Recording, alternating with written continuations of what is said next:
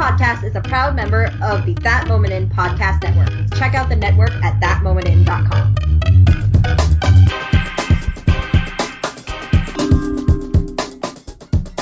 Hello, everybody, and welcome to this very special episode of Cinema Recall Podcast. I am your host, The Vern, and this is a very special episode of Cinema Recall because we have with us pretty much the whole That Moment In podcast network here, and I'm very excited to have with us Kim Lowe from Game Warp Podcast. Hello, Kim. Hello. We have Daniel Lackey from TV Good, Sleep Bad. Ahoy, ahoy. We have with us Stephen Palmer from the Asian Cinema Film Club. Hello. Hello. Hello. And, of course, the host of all those other three shows as well, Mr. Elwood Jones. Hello. Yes. Thank you all for being on this episode with us. Hey everyone, The Vern here. Just a really quick disclaimer. All the shows that were just mentioned here are no longer part of That Moment In. They were originally part of our podcast network, but we were having problems with our hosting site, and so a lot of shows had to be removed. But I highly recommend checking them out. They're all still there. They're just no longer part of thatmomentin.com. I do want to recommend Elwood Jones and Kim Lowe's episodes of Movies and Tea Podcast. But yeah, I just want to put that quick little disclaimer. Still enjoy the rest of the episode. Still a good one. Very excited. We're actually going to be talking about first moments in movies. Alright? We're going to do a show like this every couple months where we talk about favorite moments in movies. Maybe we'll even do like worst moments in movies. But since it's the first episode of this, I really want to get into like our first moments in movies, alright? Like the first time we laughed at a movie or we cried. But I'm only going to do 3 categories here because we have like a lot of guests here. And we're going to be covering 3. We're going to be talking about saddest moments in movies, sexiest moments in movies, and we're going to start off the show by talking about our scariest moments in movies. And the first time we really got scared during a movie, alright? So, I don't know where we're going to go with this right now, but I'm going to pick at random. And why not? Let's go with you, Elwood. What was the first time you ever got scared during a movie? The first notable time I got like truly terrified. Because obviously I've been scared watching other things like obviously like Psycho and various other sort of horror movies when I was coming up. But the first time I was like truly terrified would be watching James Cameron's Aliens. And I can actually pinpoint like the exact moment because I'd never seen Aliens, so I'm going into this film completely blind.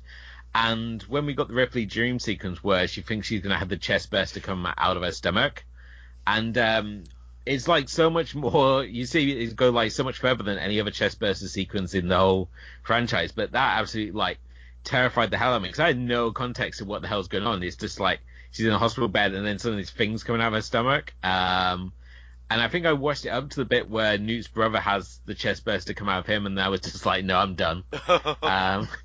And I didn't actually return to it like years later. But yeah, that was I would say that was the moment that like really still sort of stands out as like the first moment I was like terrified. I mean, there's other things that have always terrified me since. I mean, like because of Jaws, I don't like swimming in the ocean. Yep. For some reason that's still stuck with me. I will swim in the ocean, but I'm not keen on it. So yeah, I'm in a pool and I still get freaked out. Okay. Yeah, right. yeah. The pool does it for me. In the deep end, when it's like you can't really see the bottom, I Yeah. think about Jaws, and I'm like, ugh. And I can't ride on rafts anymore. I don't know why it is, but I just cannot go on those rafts. All right, especially if I'm at a beach at a lake. No. Creepshow. You must have been scared by Creepshow 2. I have not seen Creepshow 2 yet. Huh. I've seen the first one. Well, the this kid is that get him. This is a sort of anticipation of being scared by Creepshow 2. Okay.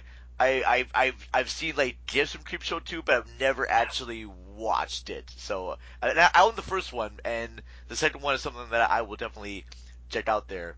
But no, that is definitely a great choice there with Aliens and the chest bursting. Because I'm the same with you too, Elwood. I have not seen Alien at that time. My first movie I saw was Aliens.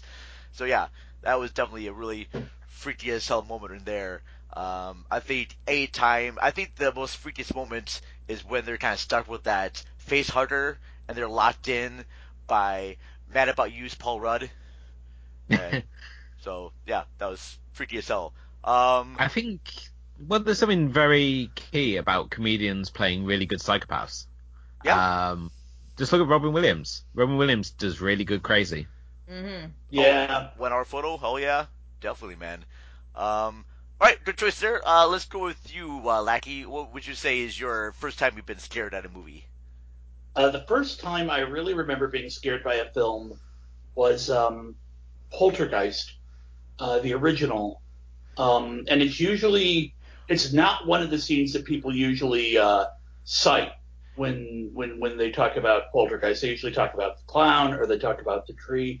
And for me, the scene that absolutely terrified me was the scene where one of the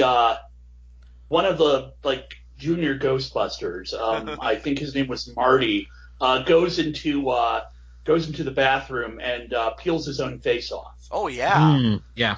And that really got me, and I remember that scared me to the point where I could not sleep at all that night. I think it's funny that you have to say the original Poltergeist.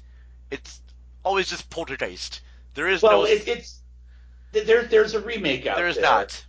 There is. Trust me, I've seen it. I've wasted money on it. No. And I don't want anybody out there thinking that I was scared by whoever the guy was who played the Craig T. Nelson character, saying, "Well, who keeps a box of clowns?"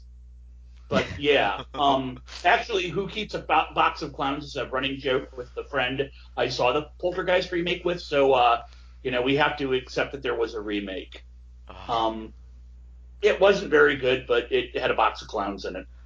What is it about the Poltergeist movies that in each one there was like that one surreal scare? Like, I totally agree with you, like, that was absolutely terrifying because it comes out of nowhere, the guy pulling his face off, and it's so sudden.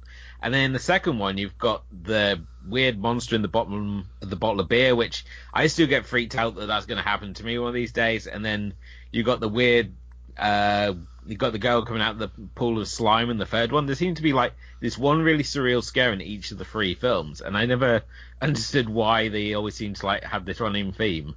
I never actually saw the sequel, so Oh, two's good. it's just one of those things where it's like, I got everything I needed to get out of the Poltergeist, the first one. Okay. So I'm gonna leave it there. I had the same attitude towards the Matrix and Parts of the Caribbean. So it's like, I think everything I need to get out of that, I got.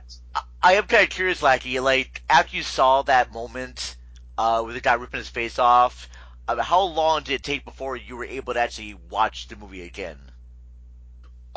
God, I think the next time I don't think I actually sat down and watched the movie all the way through again until probably about 5, maybe 6 years ago. Okay. There was they ran it at a 24-hour Halloween horror movie marathon, and that was literally the first time I'd seen that scene. And I saw it in a theater. I saw when I saw it when I was like 8. I saw it, on VHS. But in this point, it was on a theater. It was an old film print. Okay. And I remember I'm just sitting in this old movie theater in Chicago, and my as I feel this scene coming, closer and closer, I just feel how my nails tighten up on the armrests. Okay.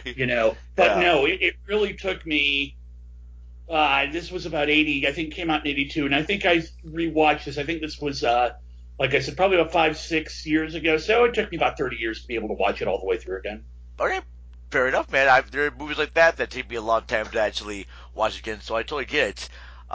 Good choice there. Poltergeist, guy ripping his face off. I love it. Not the fact that you were scared for a long time, Lackey. I don't love that, but that was still a great scene to talk about. Let's go to you, Kim. What was the movie that scared you when you were a kid? Like the moment that scared you in movies?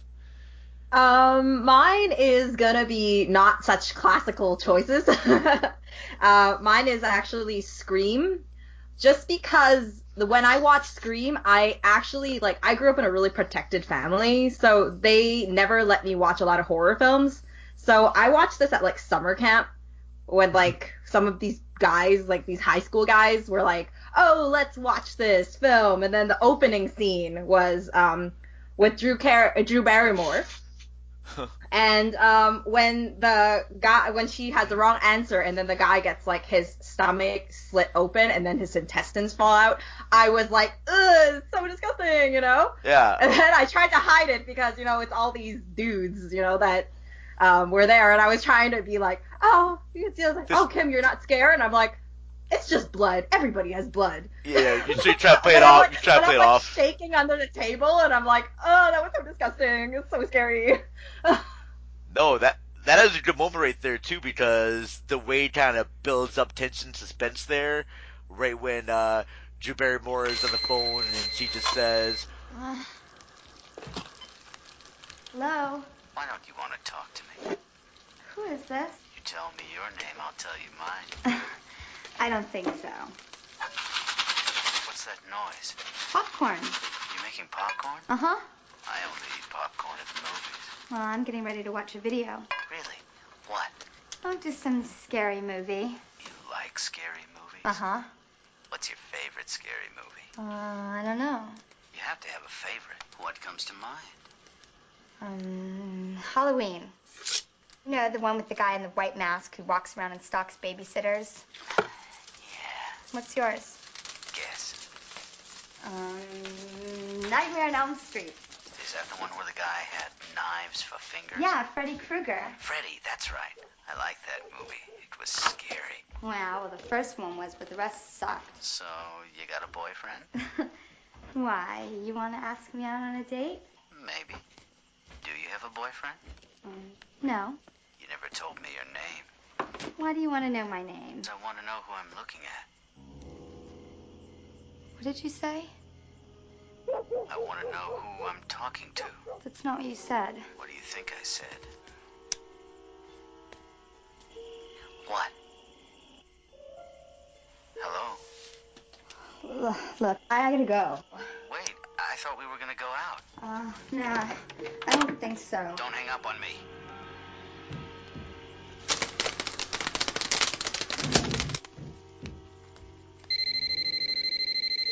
Shit. Yes? I told you not to hang up on me. What do you want? To talk. Well, dial someone else, okay?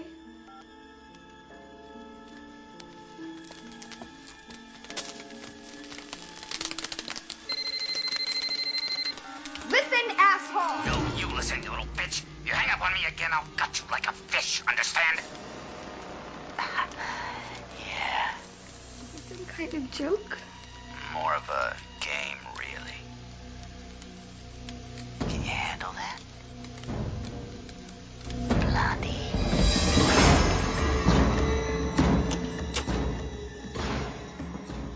I think that's the best thing Wes Craven ever did, the first 10 minutes of Scream. yeah. I think the rest of the film and the series, descends into parody and self-awareness, but that 10 minutes, I remember seeing that in the cinema and I was crapping my pants. I guess it was just, someone on top of the game. The genius was, they killed off the headline star and I just thought it was brilliant.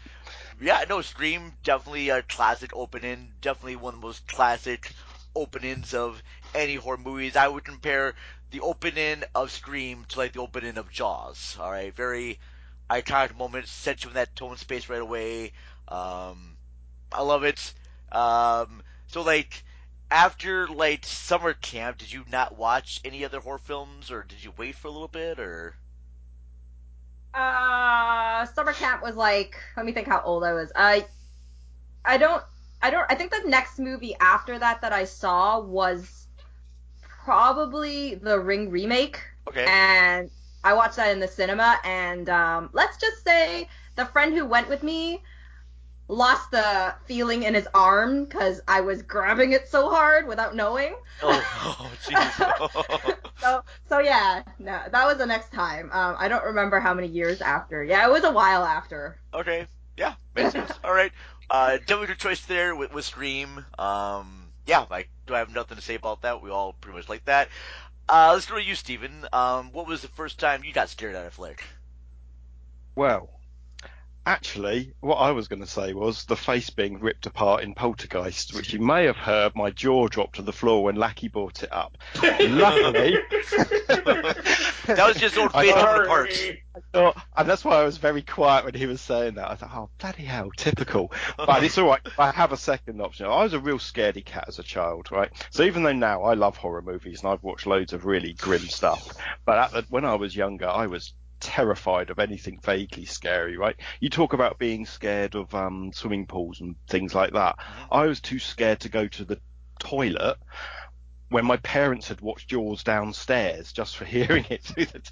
I was terrible. I remember seeing Halloween 3 and being terrified of the snakes writhing around. Oh, And actually, the very first time I was actually can remember being terrified of what I saw was in the cinema in 1982. My dad took me to see Star Trek II, The Wrath of Khan. And when Khan puts those things into Chekhov and the other guy's ears, those little... Yeah. I mean, it's an there's nothing else like it in the entire series. I reckon I was 8 or 9 years old at the time. I don't know how he'd take me to see this film. And out of nowhere, they put this little insect thing into their ears and the screams and the things like that. And that was the first time I can remember being absolutely terrified in the cinema. Although it's a moment completely out of context with the rest of the series. I think it is just that noise they made that made it scary. And I rewatched it recently. Because a few of my friends have it, and we watched that, and that part still just makes me cringe and makes me feel uneasy.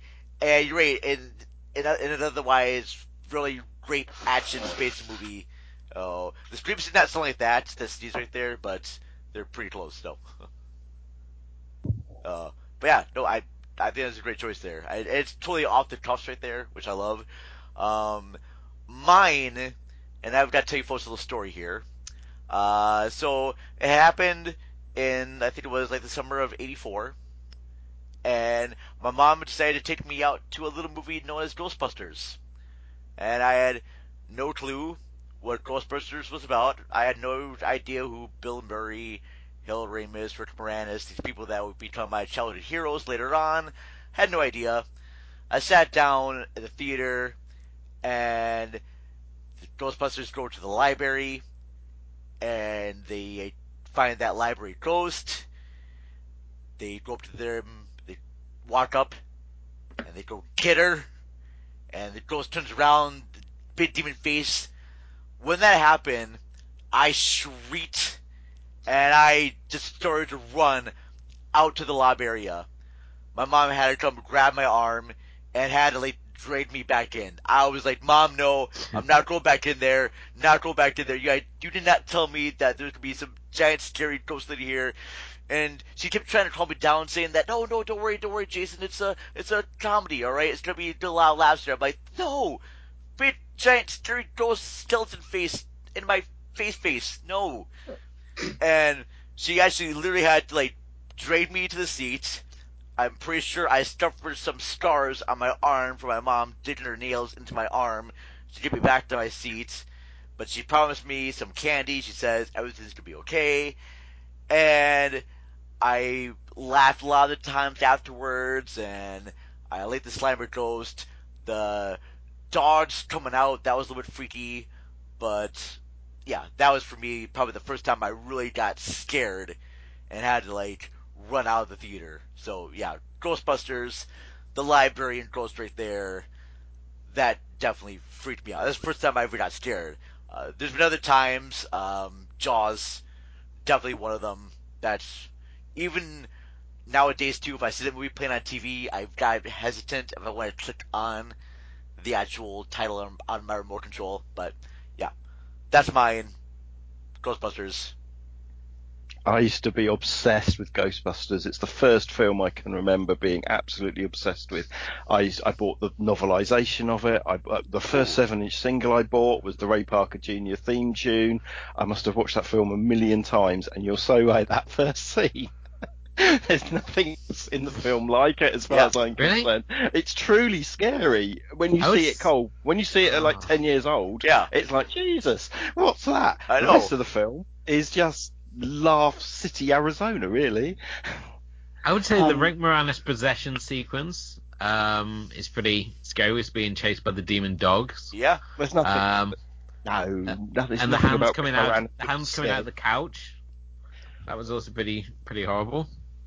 I had for the longest time this running argument with somebody, actually a friend of mine, because he would always talk about how he considered Ghostbusters to be a horror film, and I'm like, no, you're on crack. It's not a horror movie. It's a comedy. There's nothing in this film that's even remotely scary. And I saw it at, when it was released in theaters. I think it was 1984. I was 10 years old. I don't remember being.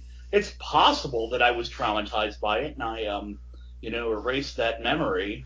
But no, I never really saw why. I mean, even rewatching it, it was the one scene that and I'm not saying that you're wrong for having been scared. I mean, what scares you? It's right, Lackey. You're probably desensitized from seeing Ghostbusters and people's face ripped off. That a little scare like that didn't do anything to you. I get it. No. No, if you lived like my childhood, where I was being tortured by ghosts and demons and aliens and little claymation monsters on a regular basis. No, yeah. By the time you get to 10, you're like, yeah, it's a scary ghost librarian. Yeah, I get scarier things in my breakfast cereal. You had the Ouija breakfast cereal, didn't you? I did, yeah. Actually, you got a Ouija board on the back of every box. That's great. It came with a different planchette, like wrapped up like a Cracker Jack prize. I want to know what scared Zoe Rose Smith. Our friend Zobo with Shotgun. I don't think anything has ever scared that girl ever. I think if anyone's afraid of no ghost, I would say it's Zoe. Yes. Ghosts are afraid of her. She'd be my favorite Ghostbuster. All right. So let's go back to you, Elwood, and let's talk about. Yeah, we're gonna discuss what. I'm gonna change moves here right now. We're talking about stuff that made us scared, and now we're gonna talk about the moments in movies that made us cry. All right, the really moments. First time we watched a flick that we cried at. There's been a lot of great movies that brought out those tear ducts in us. So I'll start with you, Elwood. What was the first time a movie made you cry? Okay, I mean, I was born in '83, so a lot of the '80s childhood movies were. They didn't. When we could talk about family fare from the '80s, a lot of it's very traumatic. So compared to what they class as family fare now, it's just like the snooty cat and the slovenly dog with the celebrity voices and stuff. But yeah, but the scene that made me cry, and one that I think I still can't go back and watch now, is the death of the horse in Neverending Story. The big fluffy dog? No, the horse. He drowns in the swamp of sadness. Oh, okay. All right. It's been a long time since I saw that. Yeah, basically, he has to cross through the swamp of sadness, and if you get bummed out and depressed, then you sink into the swamp. So you've got to think happy thoughts, and the horse apparently gets depressed. And come on, Artax.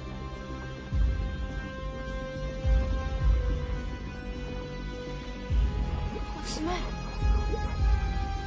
What's wrong?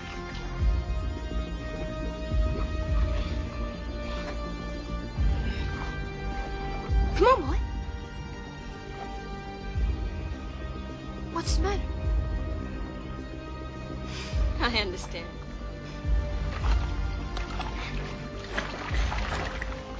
It's too difficult for you. Artax! You're sinking! Come on! Turn around! You have to now! Come on! Artax! Fight against the sadness, Artax! Artax, please. You're letting the sadness of the swamps get to you. You have to try. You have to care. For me. You're my friend. I love you. Artax! Don't be hard! You gotta move or you'll die! Move, please.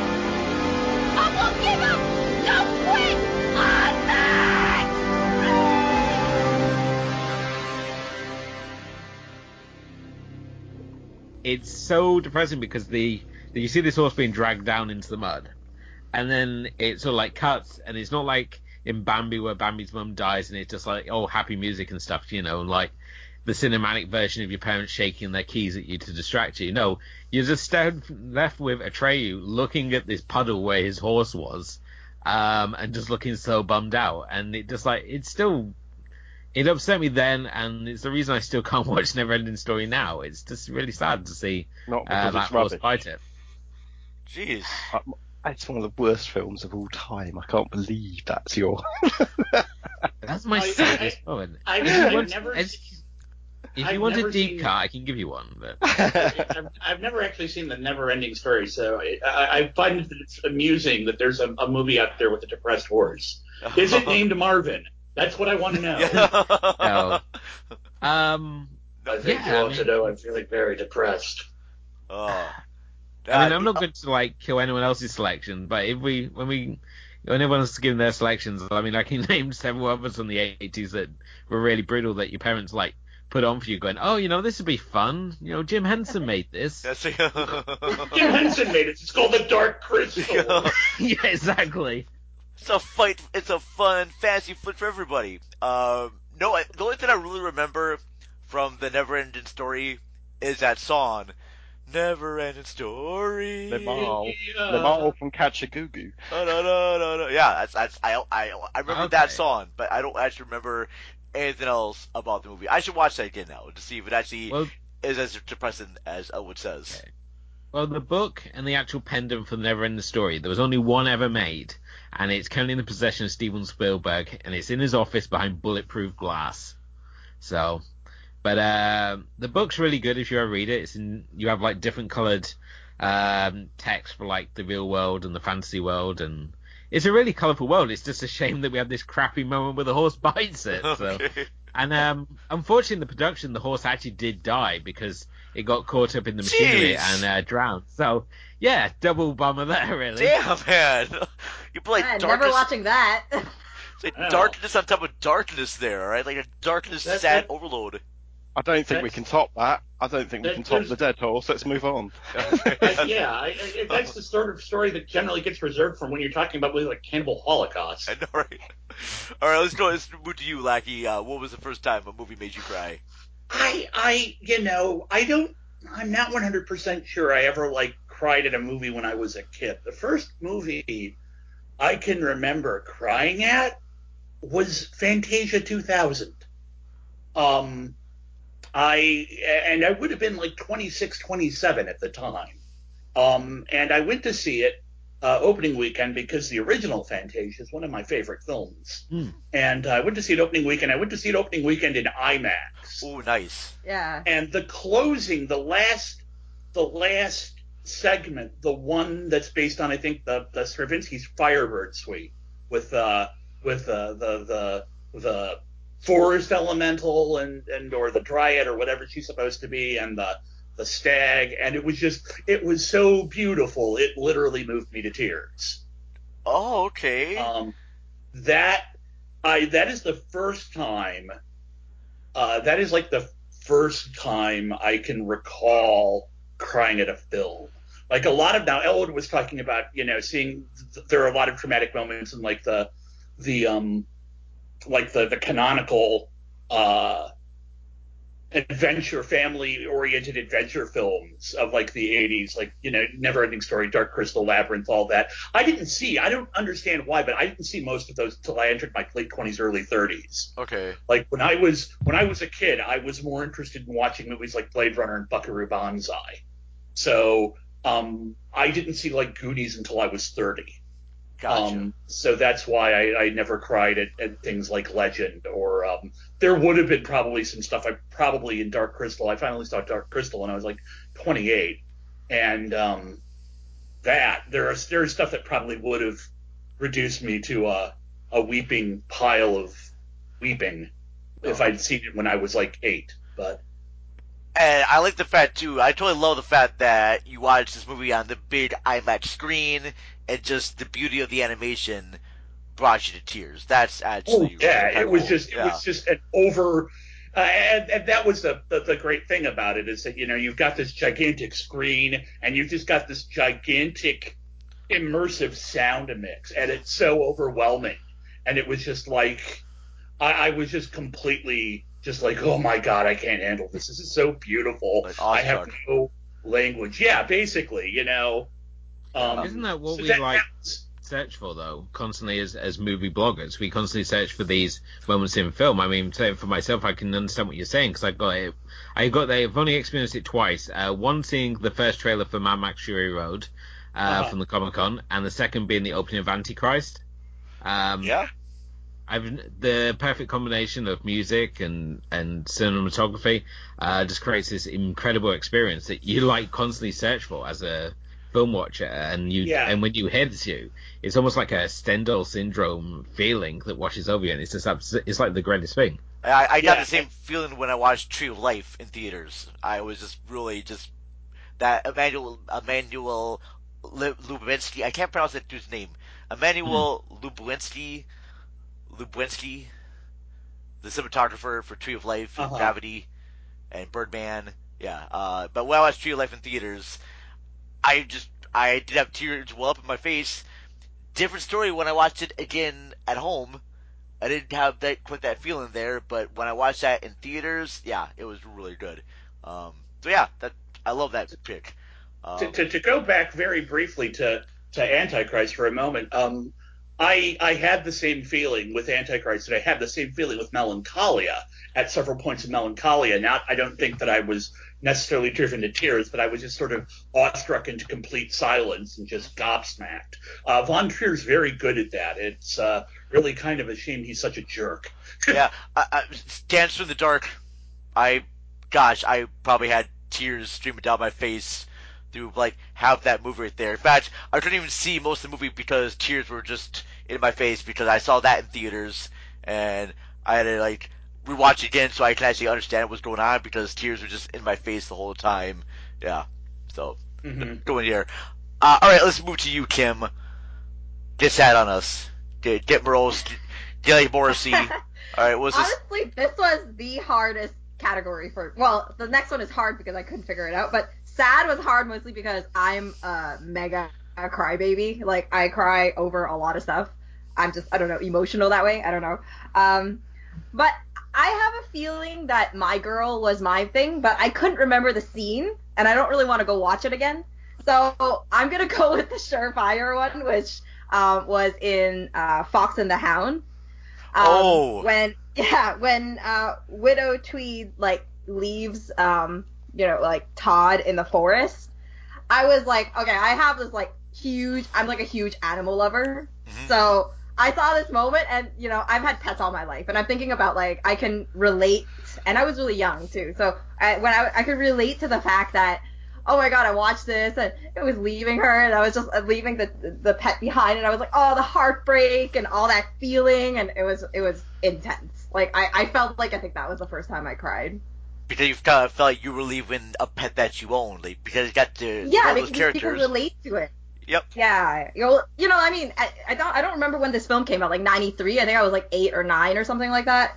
So it was a very raw feeling of just, a really I don't know why people would watch this when they were so young, and then put this super sad scene of ripping a pet and their owner apart. Disney are cruel bastards, all right. There's a lot of their animal-oriented films have a scene like that. The one, of course, that everybody thinks of is the death of Bambi's mother. But there's also the death of Mustafa in Lion King. Even in my other favorite Disney film, the Lady and the Tramp, there's the several point, including the point where you think that Trusty, the big kind of a bloodhound, that's one of the friends of Lady, gets hit by a car, and you think he's dead. Yeah, that was also on my list, but I ended up with this one. I think this one, I watched Lady and the Tramp later after Fox and the Hound, so that was why. But I mean, all these things are if not, I would have got with some smoochy romance, So it was that's cool. No, I know. And not we want to point out here, not Death to Smoochie. Yes. Good one there. All right, Steven, what was the first time a movie made you sad? Well, it's very lucky that I had a second choice because, yet again, Lackey's stolen my thunder by mentioning Bambi's mum dying. But actually, I'd actually discounted it. But that was all this week when I've been thinking about it. I was thinking, yeah, my mum took me to see that. But I was born in 1971, and you guys make me feel really bloody old, telling me that you were born in 93 and ridiculous things like that.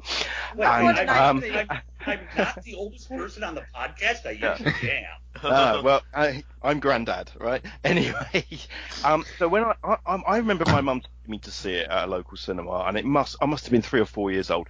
I don't think I really remember it. I just remember that I went to see it, and then later experiences have told me that's sad. So I actually went somewhere else. Now again, because I'm from the United Kingdom, because I'm from England, because I was born in 1971, movies were at a premium until the mid-80s when VHS came in. So we were really constrained to what was shown on the television.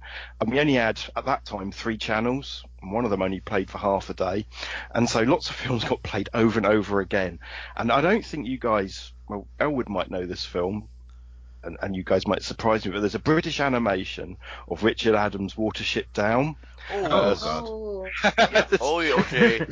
There certainly is. Okay, so you guys know. I just wondered if it was just a British thing, but it used to be on TV all the time.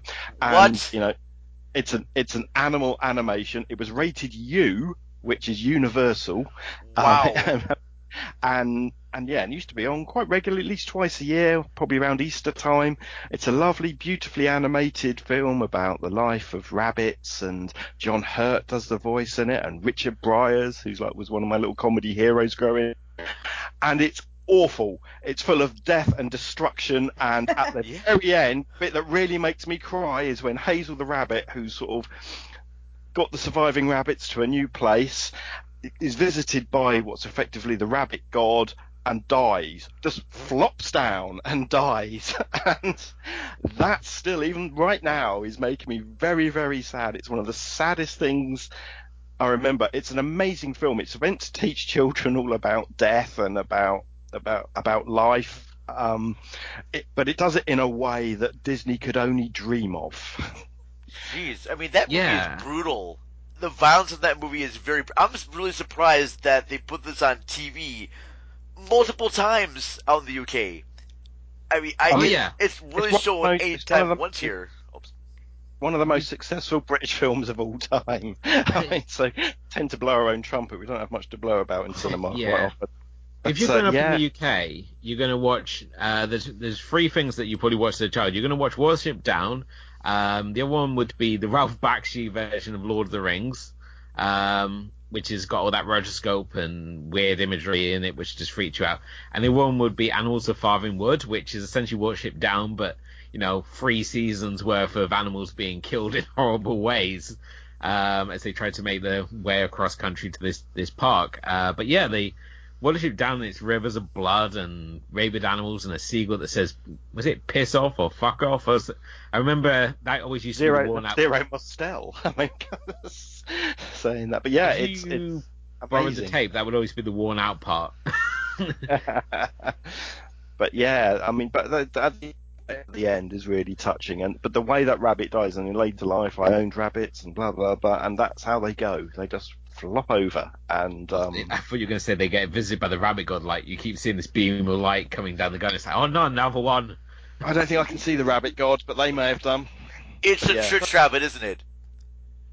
It's a damn silly church rabbit. He's the rabbit god, isn't he? Is that right? Yeah. Okay, I don't know. No, good choice right there. I'm gonna feel like a real softie now, telling you my first time a movie made me sad after talking about Watership Down and talking about death and everything like that. Damn, how do I follow that up there? But I'm gonna do this anyways. My moment comes from a movie directed by Frank Oz. It is The Muppets Take Manhattan, and it is the moment when they all go their separate ways and they say goodbye to each other And they're singing the song. Don't want to leave, but we both know sometimes it's better to go. Somehow I know we'll meet again. Not sure quite where, and I don't know just when. You're in my heart, so until then, it's time for saying goodbye.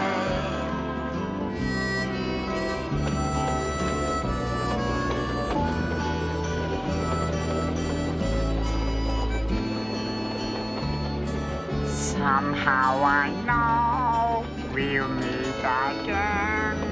Not sure quite where, and I don't know just when. You're in my heart, so until then, wanna smile, wanna cry, saying goodbye. La la la la, it's time for saying goodbye. La la la. That made me really, really sad because I loved the Muppets. Great Muppet Caper. It's probably the first Muppet movie I've ever saw.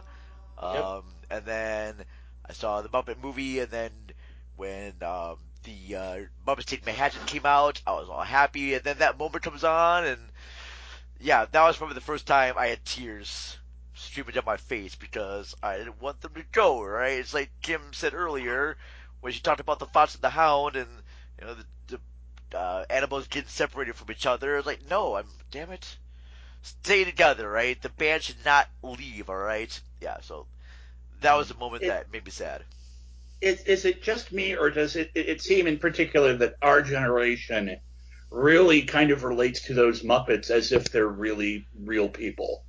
Yeah. Don't spoil it. They are real people. Don't ruin those messages. I tell you, do you remember the special they did to mark Jim Henson's death, where the Muppets learn about his death? I had no idea Jim Henson had actually died, so I learned at the same time the Muppets did that he died. So. Oh, jeez. That had to be hard. Yeah. But I tell you what was hard, watching Emmett Otter's Christmas special. Oh, yeah. Yeah, Lackey made me cry watching that. What? Oh, yeah. Called? Wait, say that again?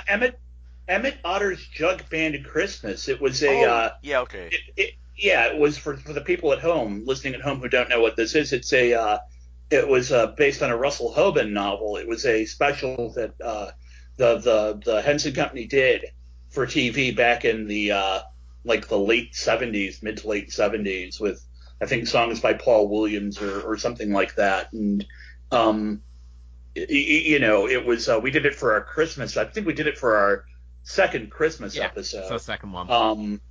And it's it is a it doesn't have any of the Muppets in it, but it is just a very it's a Christmas special that I think it's not as well known as like the canonical Muppet stuff, but it's got its following, and it's a very emotional kind of thing. All right. Yeah.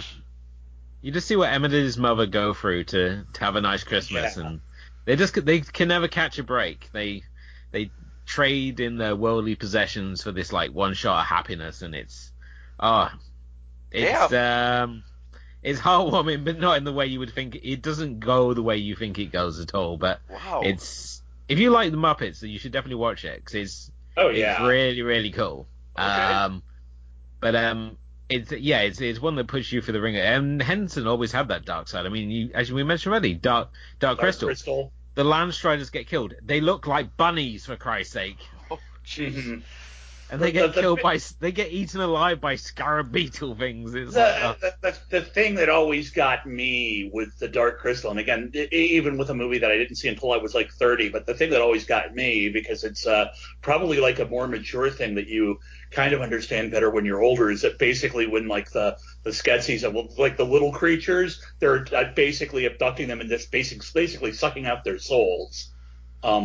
and using it like for energy, and you basically are just left with like these lifeless, soulless husks, and that's something that I don't think I would have been really all that interested in as a kid. But seeing it at 30, I'm like, oh my god, that is like the worst thing ever. That is like a living death. All right, well, let's. I love to talk more about video nasties, but let's move on to our next topic. But before we do, we're gonna take a small little break. We're gonna play ads from other great podcast shows that you should definitely listen to. We'll return after these messages.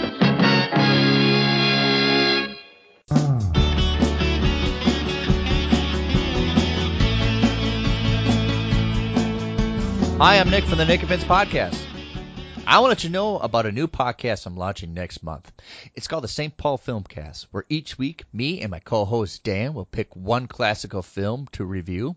We'll be discussing new films, modern films, new releases, and other aspects film related.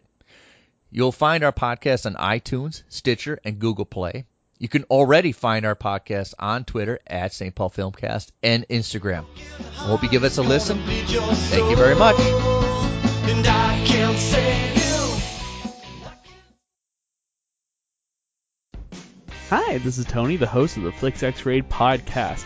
Each week, I am joined by guests. Hello. Hello. Yo. Why, hello there. Hello. Hey. Hello. Hello. And we have a roundtable discussion where we dig deep and X-ray a bunch of our favorite films, and some really terrible ones, too. We really like to go back and take a look at films that may be forgotten, maybe in the past, and still lovable films. If you want, you can follow us on all the major platforms, iTunes, Google, Stitcher. If you want to find out more, you can find us online at www.flixxraid.com. And you can also find us on Twitter, Facebook, and Instagram if you want to reach out to us. This podcast is a proud member of the Lamb Podcasting Network. Find the network at largeassmovieblogs.com. Hi, I'm Elton John, and when I'm not attending royal weddings, I like to listen to TV Good, Sleep Bad on the That Moment In Podcast Network.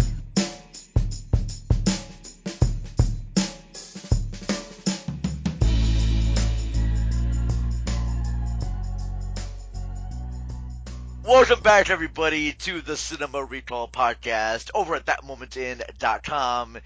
Very excited to have you back after those ads from other great podcast shows. They're not paying me to say nice things about them. I actually do genuinely like their shows, and I urge you all to please check them out. Thank you. So our last category that we are going to be discussing on the show is the first time movie turned us on. Alright? Yes, I know, we're going kind of like, we're getting personal here, alright? But I am kind of curious about this because I have a choice here. But let's start back with you again, Elwood. I want to know, the first time you watched a movie where you thought, oh, yeah, alright, what's going on down there? Alright, yeah, just something that was very, very sexual and whatnot to you. It's not getting better the way you describe this section, Ben. Okay. Right. So the first time I felt like, when you climb the gym ropes, we would have to obviously talk about the greatest movie of 1999, and that would be Cruel Intentions, and it's Selma Blair and Sarah Michelle Gellar making out in the park. I guess I'm just scared. Of what? Duh, boys. Never even gone to first base with a guy. Haven't you ever practiced on one of your girlfriends? Ew, no. It's gross. Well, it's not gross. How else do you think girls learn? Okay, face me. Now, close your eyes and wet your lips. Are you for real? You want to learn or not? I guess.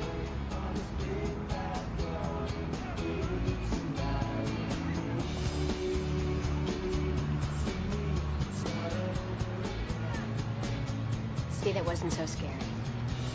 It was nothing. Okay, let's try it again. Only this time, I'm going to stick my tongue in your mouth. And when I do that, I want you to massage my tongue with yours.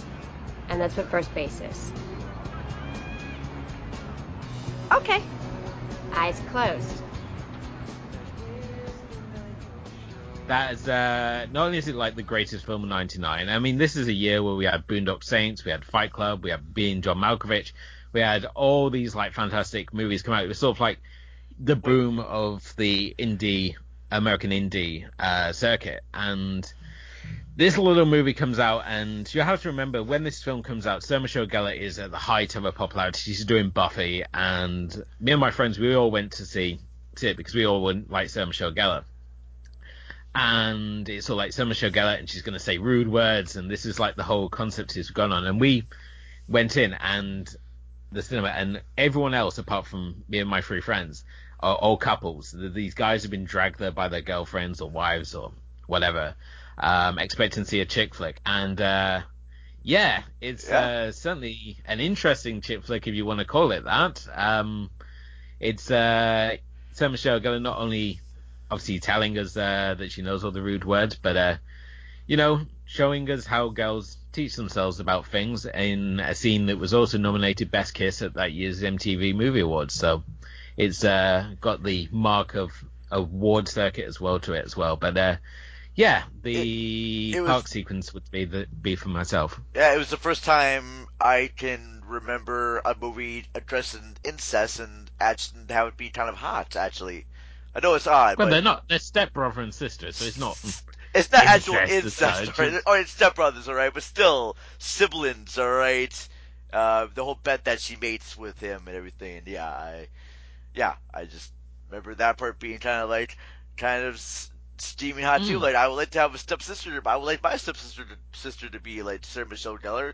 Yeah, that'd be really kind of hot right there. But well, the thing about the whole sequence though, it's not shot in like a gratuitous way. It's shot in a very artistic way. The framing's really nice, and just the intimacy of the shot, and it doesn't feel like, oh, we're just going to cram this in there because girls making out, it's going to give us big bucks. Because I mean, this is '99, so did Wild Things come out then? Was Wild Things out? Wild Things really wasn't radar for most people. 96 or 97, I think. Okay, all right. I think people weren't getting excited about Lipstick Lesbians until sort of like the early 2000s, sort of when we all discovered porn. I think that's when Lipstick Lesbians became popular, because obviously we look like American Pie 2 and American Pie 3. I honestly always felt that kind of like Bound was actually kind of like the beginning of that trend. Yeah. Okay. Oh. Well, all right. Well, good choice there with Cruel Intentions, Sarah Michelle Gellar, Selma Blair, very talented actresses, very beautiful. I think Selma Blair is really good. I totally forgot about that moment. All right, good one. All right, Lackey, let's go with you, man. What was the movie that? This is I can't really put my finger on a specific thing, other than I think that like the first time I ever found anything sort of interesting in a sexual way, any sort of like moving picture entertainment was actually not a film, but like a feature film, but like a music video. I had my father was very much someone who like always had to have like the new thing. So we had cable very early on. So I think I remember the first time I really ever found anything sexy was the video for the song "I Know What Boys Like" by the Waitresses. Okay, I don't know this. I know the song, but it's on MTV. If we're going, not MTV. I know the song. It's on YouTube. Not the video. Yeah, it's on YouTube. The video is on YouTube. If we're talking about actual feature films, I guess one of the things that kind of goes along with the rise of cable, the importance of cable and having 50 channels in America, is that one of them, Premium Channel, basically went all softcore, basically after about midnight, and that was Cinemax, which is widely kind of known as Skinemax, to Americans of a certain generation. So whatever film it was that feature film I was first turned on by, I'm pretty sure it was either French or Italian and starred Sylvia Kristel as a Manuel. Okay. I know about that name. Yeah. There's just all these the sort of movies where even It might not even have started as Sylvia Kristel, but there was this kind of like trend in the 70s of basically making these softcore movies and just attaching them because there was one exploitation film based on the memoirs of a French woman named Emmanuelle Arson.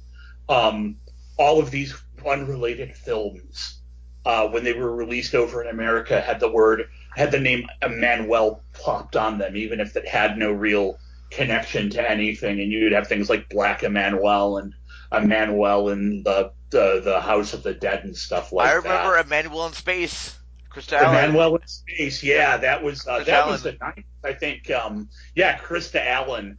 That was one of those things, and again, I think that was a Showtime thing. Mm-hmm. Showtime went into the business of doing all these things with after the success of the Red Shoe Diaries. There were all these softcore shows like Erotic Confessions, Intimate Confessions, or something like that, and all these shows. So yeah, it was almost certainly Italian and dubbed very badly and made in the mid 70s, whatever it was. The only film I can actually think of, the only actually clear memory is I have this one scene in my head, and I don't remember what film it was, but it was very badly dubbed, and there was a guy playing a guitar and butchering the lyrics to Pink Floyd's Time. So that's not a very good answer, but I'm sticking with it. And hopefully I haven't stepped on Steven's toes. So. Do you know what? For the first time, you're in the clear, mate. Okay. Nice. Well, awesome. All right, good choice there. All right, talked about Emmanuelle and the waitress video right there. All right, Tim, let's put you on the spot. Let's make you embarrassed. What was the first time movie turned you on? I don't think I'd be embarrassed particularly. Okay. Mostly because I have a lot of sexy scenes that I like right now because I have this whole obsession over like the movies that tread between love and lust. I went on this huge rant with Elwood one time on our production meeting, so you can see our tangents. But yeah, the sexiest scene I have really is the first one I remember is in Titanic. Sounds like a really corny choice right now as I'm saying it. But no, it's a Steve one. Yeah, so it was like the sex scene in the car, where you don't really see much going on, but then you see like the cars steam up and then, the handprints and stuff like that. It was in 96, so I was kind of young. But I gotta say that after I saw this film 3 times in the theaters, it was not sexy anymore by the second and third time. Yeah. Okay. There's nothing wrong with that scene. I mean, it's a very erotically charged scene, and I think when Kate Winslet's being drawn by James Cameron, that's normally the best place to start the film and just go from there. Yeah, well, I have to say why it's also sexy is it's kind of like the starting point of when I know Kate Winslet, and I think she is super elegant and super amazing as an actress. So I don't know, and plus I like Leonardo DiCaprio back then. He was super cute, and right now he's handsome, I guess. So Elwood, my question for you is: should she watch Dark Season? Don't remember what Dark Season is now. Dark Season, remember? Yes. Dark Season is a kids show, and I use that term rather loosely because it's like saying it's a kids show is the same way that saying Worship Downs family viewing. It was created by Russell T Davies, and it's noteworthy for being one of Kate Winslet's first first roles really, where she plays like a kind of chavvy, punky problem child, and it is one noteworthy as well for being like one of the few films that she doesn't get naked in. I mean, I saw Titanic, and then it seemed like every movie I saw after that she always seemed to be nude. It's like Heavenly Creatures, which would be another good one for this list. I would say that's kind of erotically charged in places. Yeah, all right. Mm-hmm. Yeah, good point there. But yeah, I totally agree with him. There's nothing. It's a really good scene, but I think it's good because it's got a decent director behind it. Yeah. And but yeah, I always love the fact that James Cameron's the guy drawing her It's not Leonardo DiCaprio's hand, it's James Cameron's hand drawing there. But it says too that, hey, I'm the director. If anyone's going to see Kate Winslet naked, it's me. It's me, James Cameron. Draw me like one of your Skynet girls. That's my James Cameron impersonation right there. Yeah, me, James Cameron. I just imagine he talks like that. I don't know. Let's move to you. You playing the theme tune? Yes, James, we're playing the theme tune. James Cameron's going down to raise the bar. That's right. South Park reference. I love it. All right, Steven. Let's continue this trend with you, good buddy. Okay. All right. So I think we've already set the context of I probably wasn't exposed to very much in my formative years until the age of the video came. And we would rent videos that were clearly not designed for people my age. So I'm looking at a film that was released, I think, in the UK in '82, so probably didn't get onto film until into VHS in the UK to '83 at the earliest. We used to get an older friend's brother or sister to rent us these videos, and we used to watch them in all-night sessions in this video player around a 12-inch CRT TV. And the one that I remember is Porky's. Okay. Yeah. All right, fair enough. Yeah. Okay, and we watched that film till we must have made all the metallic stuff fall off the tape. We'd rent it every week. We loved that bloody film. I watched it again about a month ago because I was on a bit of a kick of my youth, and it's shit. It's about as sexy as having piles, and it's got a really, really weird subplot about anti-Semitism whilst ignoring the other racism going. And there's just so much wrong with it. I'm sure the VHS I had was put together in a different order. Anyway, what I'm not going to mention is the shower scene, which would have been the very, very first time I ever saw a lady's I'm going to be Kim, close your ears, her vagina. But what I'm actually going to go for is Kim Cattrall, who I had a huge crush on at the time. Yeah. With this sort of braless gym teacher thing going on. What's the name of the film? Lassie or something? Lassie, yeah. Yeah. And that wasn't that I found arousing, but just her. She was the sexiest American I could imagine for at least 6 months of my life. Oh, boy. Oh, boy. The boys' locker room always turned me on. Really? Yeah. Yeah? Yeah. Yeah.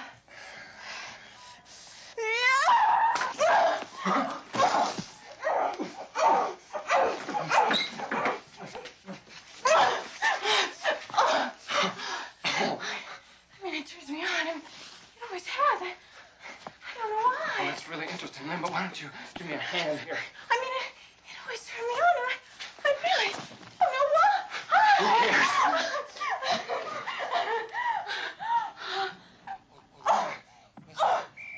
Let them know. Why do they call you Lassie?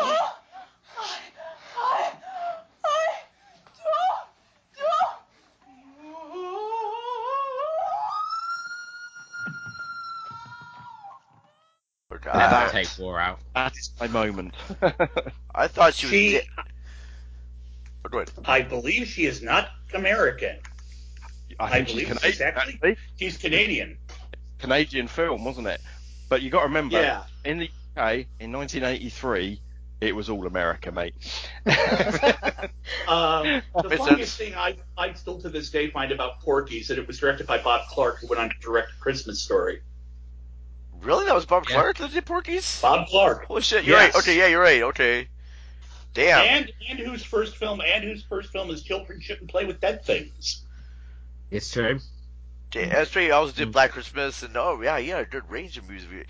I do have to ask as well. Obviously in the UK, before when videos came, they had an intro warning which said about what classifications were, and Simon Bates said that, this film was rated 15, which means it may contain some sexy scenes.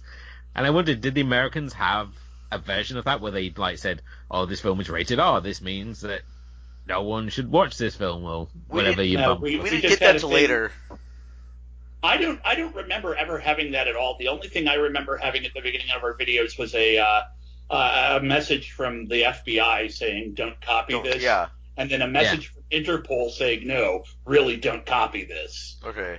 Yeah, I just remember when you were in school and they used to have that intro bumper play, and everyone used to cheer at the mention of sexy scenes or foul language. Yeah, well, I remember that, like, when you watch movies on TV, they would have that, like, this film contains coarse language and partial nudity. So they did that on cable sometimes before a movie played, or there was like partial nudity, and we're like, all right, sweet side boob. Or they said, like, full frontal nudity, and we're like, all right, boobies. And so, yeah, or graphic nudity. Yes. And before I actually saw that in a film, I had kind of imagined that looking at all the description, graphic nudity in TV Guide, that it went all pixelated at the point. The screen went all pixelated, like computer graphics.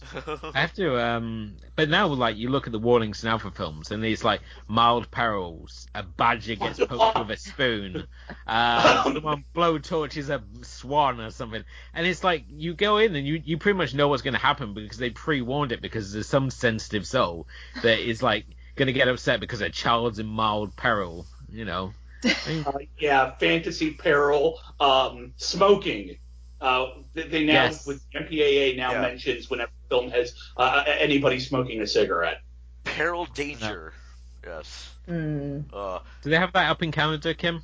Because I know they're a bit crazy up there. So you're like, living this normal stretch of humanity where you're not like, I don't know, if you're talking about TV, I don't watch that much TV, but you have the basics. I mean, you have coarse language and like general stuff, like very normal. Don't go too crazy. But I mean, I watch like public television, so I don't really have cable. Haven't had cable at all ever in my life.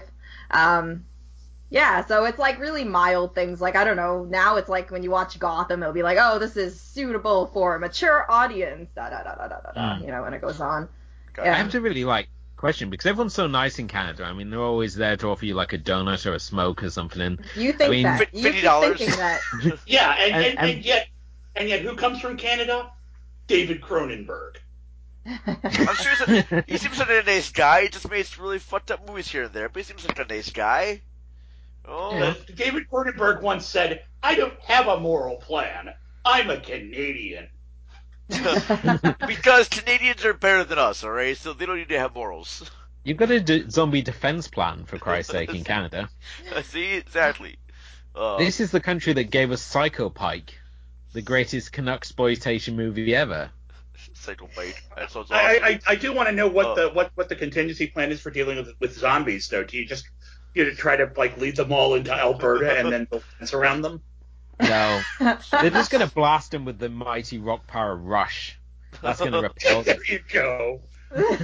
It's just like Tom Sawyer. They're going to let some big speakers and then just blast Tom Sawyer, and it's like the zombies will just be pushed back onto Trump's lawn. I had no idea there was Anglo-Canadian tensions. Elwood, you're surprising me.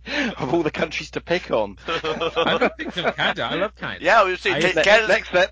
Next step, let's bomb Switzerland. No, Canada's got the plan to stop the zombies.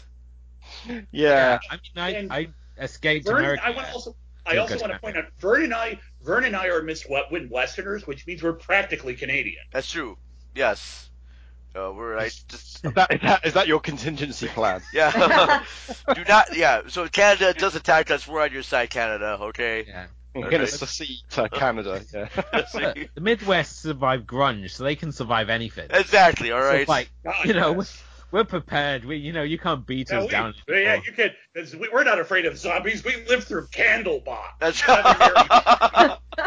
God damn it. Right. I remember seeing the dwarfs, and the lead singer kicks someone in the head, and I think it's Nicholas Olivier, the guy who was in Queens of the Stone Age. He's like, "Oh, if you don't want to be fucked, don't act like a pussy." And I'm like, fucking hell, what the hell's going on in the Midwest?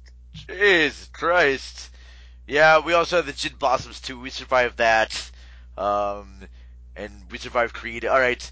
I lost track here. All right, talk about my moment that would turn me on, and so it's another theater story, and it was out the I don't remember exactly what month it came out in, but I know the year.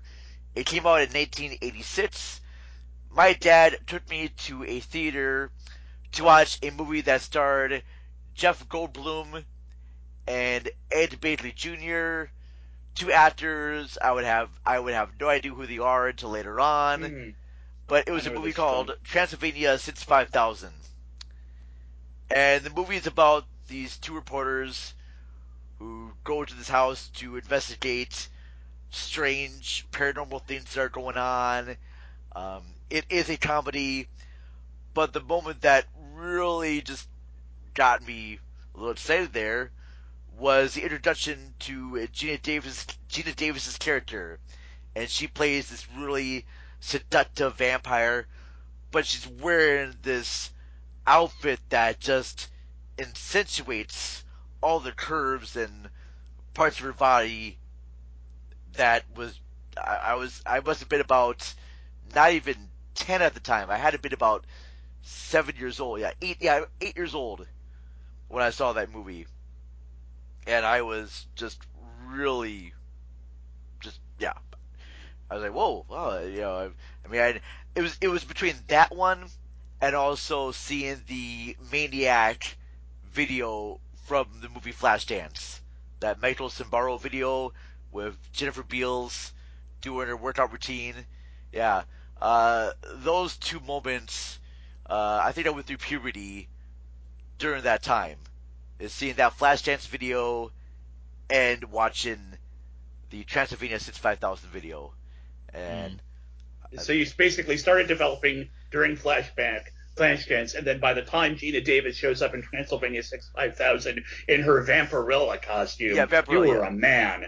Yeah, you were a man. You had developed facial hair by the end of that movie. There's nothing worse than watching a film with your parents and a sex scene comes on. And I don't think kids are going to they don't have that experience now, because they don't have sex scenes in movies. And you used to always have, they always used to be the same, dark lighting and saxophone music. I mean, when they stopped putting saxophone sex scenes in movies, I mean, the legion of saxophone players that were suddenly out of work, I mean, that must have been such a great day for those people. Really, yeah. My grandma took my sister to see Basic Instinct when she was only about, I think, 13 at the time, because she thought it was going to be this really cool mystery, and she had no idea about all the graphic nudity and sets going on in that. But they stayed to watch the whole thing. The scariest thing about Basic Instinct is Michael Douglas's pullover he wears to a nightclub. It's like a what were they thinking moment. I know Lena Dunham killed a key moment in that scene in one of the, I think it was like the fourth season of Girls, where she decided to show everyone a growler. God. And I'm sorry, and that's why we don't watch Girls. I rewatched. I mean, that's the thing. I rewatched the whole 5 seasons, and by the end, you just. I don't know if I hated the characters or myself more for watching that. But there's just so much good pop culture you could never enjoy again, thanks to Lena Dunham. Yeah. And I was wrong there too. It is about two reporters right there. They actually do go to this castle, but they're going there to find Frankenstein's monster. And so you do have a mummy character, and Gina Davis plays the sexy vampira, but it's got Carol Kane in there as well. It's got I haven't seen the movie in ages, but I just remember that sequence of her in the outfit, and it was quite good. Yes. Mm-hmm. I was surprised of how much Rocky Horror Picture Show went over my head the first time I watched it. That whole pool sequence, that completely went over my head the first time I watched it. It's like watching it as an adult. It's like, whoa, this is a bit risque. Yes. Well, I mean, guys, what's that one movie too? Just why is it blanking on me now? Logan's Run. I mean, there's a lot of hardcore nudity going on there. Jenny Agutter. Oh yeah, Jenny Agutter. Man.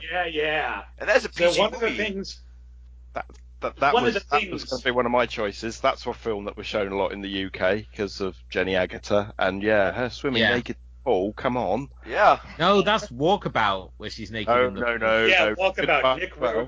Nick Rogue. Walkabout. They showed Walkabout in my high school. Yeah, they do. School. They always forget about the nude scene in Walkabout. I'm sure Kim's gonna have to make a sandwich or something while this is going on. I'm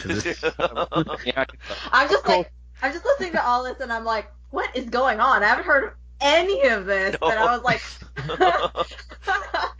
Jenny Agutter was the UK's go-to girl for not minding getting her boobs out in the 70s and 80s, but she actually made her start in a film which all children had to watch. She was in the film version of The Railway Children, and she'd always be famous for waving her frilly 1920s knickers at a train to slow it down. Yeah, but the thing with Jenny Agutter, she looks like a good girl who wouldn't get naked. That was always the surprising thing. So her nudity always came out of nowhere. It was sort of like I know there's a reference in Howard and Kumar, and it's like, it's Katie Holmes, and they say, she's a good girl, and we're gonna see her boobs. Yeah. And that's what it felt like with Jenny Agutter. She was like the precursor to. Does she get her boobs out in American Werewolf in London, or is that just wishful thinking in my part? No, I'm pretty sure she gets them out in American Werewolf. Yeah, I think so too. I think that's for her contract right there. I think she always showed nudity in something. I think. And just think, today she's on Call the Midwife, where she plays a nun. Really? Yeah. Oh wow. Okay. Yeah, we paid for Lackey's TV watching. It should be noted. Yeah. The fact that he's watching Call the Midwife is just mind blowing. Okay. This is the fact. Us Brits, we're tied into paying for TV and radio we don't watch or listen to, but Lackey does. Yeah, see, I know. and I honestly, Elwood, Stephen, I appreciate your sacrifice more than you know. It's why I don't give to charity. It's like I'm already funding One American. I don't need to fund a child in Africa as well. Is that what he is? Is he adopted? Daniel Lackey, America's only Doctor Who fan. You kept our show going for a long time, all right? No one else here in Britain, only just Lackey. Well, guys, I'm pretty sure only kept making it from 80 to 87 just to keep me happy. Good. Well, I gotta say thank you, everybody. That was a really fun conversation that we had about the first time of movies with us. Now it comes the time of the show where each of you get to plug each of your own projects here. Let's start with you, Elwood, since you host all the other shows on the That Moment Network. You're the host of Game Warp, TV Good, Sleep Bad, Asian Cinema Film Club. You are found on Twitter at Elwood_Jones. The E is capitalized in Elwood. The J is capitalized in Jones. Also, I totally forgot my other podcast that's not on the network, but hopefully it should be. The Movies and Tea that she also hosts with Kim. Yes. I co-host all those shows. I mean, Movies and Tea isn't on thatmoney.com. I think mainly because we don't have 5 shows and I host 4 of them. Questions may be asked about that, and it also makes promoting anything a bit of a pain.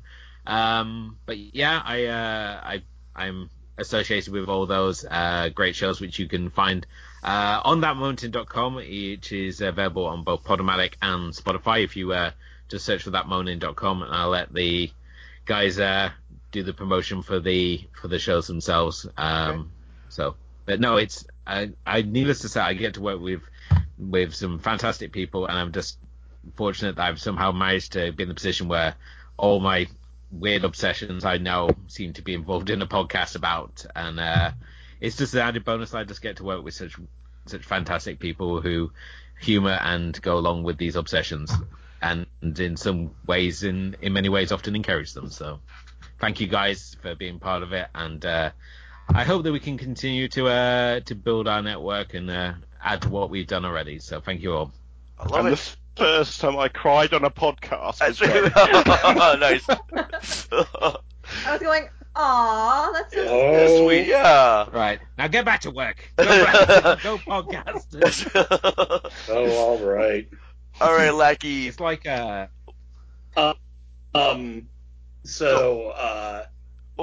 has left it upon me to plug TV Good Sleep Bad, which is a podcast whose name I regularly get right, unlike my co-host. I'm on that, and I'm sure that can be found on Twitter and on Spotify and iTunes and probably somewhere on the dark web. And then I have my own website, which is called Lackey Writes About Film, where I sporadically write about film, and that's lackeyonfilm.com. And when I'm not doing those things, I can usually be found under a desk whimpering. All right. Well, yeah, your Twitter handle for the show is TV Good Sleep Bad for the TV Good Sleep Bad podcast. And then Right. is it now Lackey Rates Film is just Lackey Rates Film? Lackey on Film. Oh, Lackey on Film, sorry. LackeyonFilm.com, and Lackey on Film is the Twitter handle. Lackey on Film, okay, gotcha. All right. Anything new going on with Lackey on Film at all, or? No, I haven't written about film in a while. Gotcha. Okay. Things have just been kind of hectic, and I don't know if or when I'm going to get back to it. But you know, it's there, and there's a nice archive of horror, dark comedy, noir, science fiction, fantasy, and just other weird stuff that runs across my field of vision. All right. So, even if I'm not actively updating it, you can always get my definite thoughts on the remake of Old Boy. All right. Well, tell me what's going on with the TV Good Sleep Bad. What new episodes you guys have coming out? Anything you want to promote? We just covered. Was it IT Crowd and Snuffbox? Yeah. We had a double shot of Matt Berry, and that kind of the whole kind of like Mighty Boosh offshoot. Oh yeah. Snuffbox, I've actually had several people say that after they heard the show they went out and checked out Snuffbox, which is really surprising, seeing as the scene that Lackey chooses to reenact from that particular episode. Makes me surprised we still have a show on the network after that, but yes. I think because whenever I view my shows mentally and stuff, they all have different locations they're set, and after we watch Snuffbox, TV Good Sleep Bad will always be in the setting of a hangman's gentleman's club. That's where that now takes place. If I think about Agent Cinema Film Club, it's the noodle bar from Blade Runner. If I think about Movies and Tea, it's a diner, and Game Warp is just it's like Mount Doom. It's the Tower of Evil where we keep our stunt gamer locked in the basement, forcing him to play Gran Turismo while force feeding creme brulee, and it's kind of like The Wire, and the way all the shows are just all part of the same universe. Gotcha. Our next episode is going to have it's going to have the legendary 90s fake news show Snuffbox. And what's the other show we're doing? No, we're doing Brass Eye and Brass Eye. We're doing Brass Eye, and what's the other one? Especially Me, which is another British comedy series. Okay, say those two again. So we're doing the next episode. We're looking at Brass Eye, in particular episode on drugs, and we're going to be looking at the British Asian comedy series Goodness Gracious Me, which features a skit called The Million Rupee Man, which I think is going to be an interesting one to watch. There's definitely some interesting points in that, and it's the one that Lackey had never heard of before, which makes it all the more interesting when we introduce each other to something that we've never heard of. It's always quite exciting when that happens. Never heard of any of these shows. Cake, Lackey. Watch out for cake. That's what I can say. Watch out for cake. Okay. All right. I know what you mean. All right, moving on here. Cake. I have prepped for the occasion by watching the Going Out for an English sketch. Okay. I want the blandest thing on the menu. Yeah. I was saying to hear this episode now, so 27 plates of chips. All right, I've been sitting here this episode, so I know exactly the jokes you're talking about because I have no idea. But let's move on to you, Kim.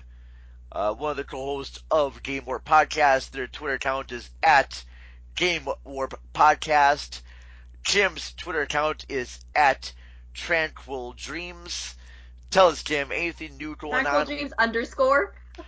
Underscore. I'm sorry. At Tranquil Dreams underscore. Thank you for stopping me there. I apologize. I did not see the underscore there. Okay. Yes, at Tranquil Dreams. I know. It was a regret on my level after that when I did it. Underscore. So I run Game Warp Podcast with Elwood. You can find it. Like, we just do a lot of interviews and game reviews, and if you go to our YouTube channel via our Twitter, since we don't have enough subscribers to have our own name right now, it would be the easiest way. We do like some Let's Plays, and as Elwood says, our stunt gamer who is locked in our dungeon runs a racing game series of Gran Turismo and Assetto Corsa, and Project Cars 2 is coming up. As for myself, I write a very versatile blog. It's kind of a reviews and lifestyle blog called Tranquil Dreams. So it's kling.wordpress.com. Should really get a domain. And then I have a photography blog, which is avenueofdaydreams.wordpress.com as well. I'm involved. I work with Elwood, so he motivates me to be super busy all the time. As we say, we are allergic to free time. Yeah. I mean, Kim is like really the backbone of the whole operation, because I'm like a lazy workaholic. My desk is like Nedry's desk, as I posted on Facebook earlier. It's just a mess, and she keeps us organized, especially when we get into E3 week, where you tend to lose your mind around day 4, and that's why I find she's so like, Kim's like very sort of motivated, and it's a good person to have like people. That's why it's why it's easy to like have like 2 hours of free time a week. So yeah, hence why he was able to like he was like, okay, fine, we'll do a movies podcast, because Kim misses it a lot. So we have Movies and Tea, which is you can find that at Movies and Tea podcast, or is it at Movies and Tea? I can't remember anymore. I think it's Movies and Tea pod. Movies and Tea pod. At Movies and Tea pod. Yeah. And it's cool too, because on that series you cover directors. Right now you're covering Paul W.S. Anderson. Yes. On that one, correct? Yes. Yeah. So we just did the show for Soldier with Kurt Russell. That was Paul W.S. Anderson? Yes. Holy shit, that's awesome. But he's still, at this point, he's still just listed as Paul Anderson. Yep. Paul Anderson, okay, sorry. Yeah, and then the next one we're tackling is a really big one. So we're doing the whole Resident Evil franchise. The 2 and 3 wasn't directed by him, but we're still pulling it in because we just want to have a full view of it, of the whole cinematic franchise experience, I guess, if you want to call it that. Mm-hmm. Yeah. All right. Yeah. I love it. Okay, so who will be the next director you tackle after this guy? Del Toro. Oh, nice. That's, provisionally, it's Guillermo del Toro. Originally, when we started this, we had a completely different director in mind, and then Kim was like, for some reason, we got on the subject of Event Horizon, and then we both realized we really like Event Horizon, wanted to talk about that, so Paul W.S. Anderson became our director choice the first season.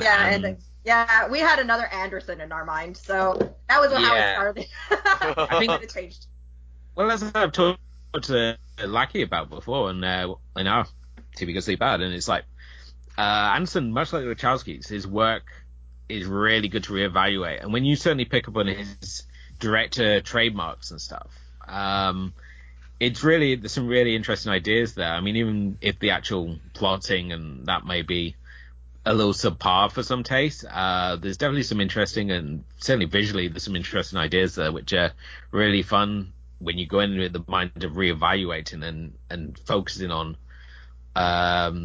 sort of like the deeper than sort of the surface level of his films. There's some really interesting stuff there, which has been the surprising part of the project. But a provision at the moment, it's going to be Del Toro will be our next one, I believe. Kim, is that right? Okay.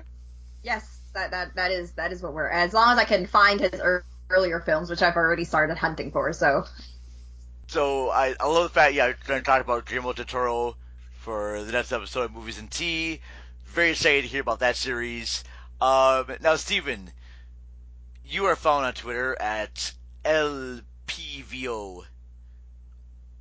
And you host... another one full of regret, but that's where it is. Are you a Mexican bandit? It's something of an obscure moment that happened in my life about 20 years ago that I just thought, oh, Twitter, I'll have a go at this. Oh, LPVO, and now I'm stuck with it. I daily think of changing it, but hey ho. Right, and you're part of the Asian Cinema Film Club, which is found on Twitter at AC Film Club. It is indeed. Tell us, sir, anything you want to plug, any new episodes of the Asian Cinema Film Club coming up, or anything that is on your blog that you want to cover? Yeah, okay. So Elwood and I have been doing this for over a year now, which he'd tell me off for saying it's really surprising because if he thinks he's lazy, I'm even lazier than him. I think it's more just the fact every blog post opens with, "Can you believe it? We're on episode 13." It's like, were you expecting the wheel to fall off on the last one? I do. Every time it's the same. But yes, what usually happens on that is that Elwood and I alternate choices every month. Elwood tends to choose something that's either a classic or a cult film, and then I try and convince him the following month something which is a little more highbrow, and sometimes that works, sometimes it doesn't. So we... our last episode we recorded, which I assume will be up fairly soon, was Makoto Shinkai's The Place Promised in Our Early Days, and he's the director of Your Name, and I wanted to introduce Elwood some of his earlier work. But coming up next, Elwood's going to fill in my one of my blind spots in Asian cinema is John Woo. Never really dug any of his stuff, but I think we're going to watch The Killer, aren't we, Elwood? We are. It's already become a rather tense conversation when we make hard boiled. So there's going to be some comments made about that. But no, we're watching the Killer, which is really one of the essential Hong Kong action movies from John Woo. It's part of that unofficial trilogy, which is like Better Tomorrow, and then The Killer, and then obviously Hard Boiled, and also a trilogy of John Woo working with his sort of muse in many ways, Chow Yun-fat. These are the sort of films that brought them to the attention of like Western audiences, and The Killer, I think, would be the one that would like influence like people like Rodriguez and Tarantino and Johnny To. So I'm looking forward to it. Nice. Yeah, I'm looking forward to it too. Outside of that, I guess I am the Asian film guy because I am on my own blog, which is coelhoramblings.wordpress.com, which I've been really bad at updating until today. And actually over this week I've set some reviews up to go, so I'm going to try and get back on top of that with slightly shorter reviews than I used to do. But I've got to put a review up today on Sion Sono's Whispering Star, which was, again, highbrow film. And I also write for EasternKicks.com, which is a UK-based Asian film interview, article, news, all about Asian cinema website, which there I don't just do reviews, I'm very lucky and I get to interview various Asian directors and actors and actresses on occasion, so I get to stretch different parts of my my creative juices. Alright. Well, very cool. Alright, well, I think we got everyone's plugs out of the way, but that is going to wrap up this epic episode of the Cinema Recall podcast. Again, big thanks to everyone here on the show. Big thanks again to Elwood Jones, Daniel Lackey, Kim Blow, and Stephen Palmer. Thank you very much, everyone, for being on here with me. Really appreciate it. Cinema Recall, we are found at cinema_recall. You can find us on Facebook. Just type in Cinema Recall. You can email us your suggestions at cinemarecall@gmail.com. Anyways, folks, I want to say big thank you again, and we'll talk to you later, right?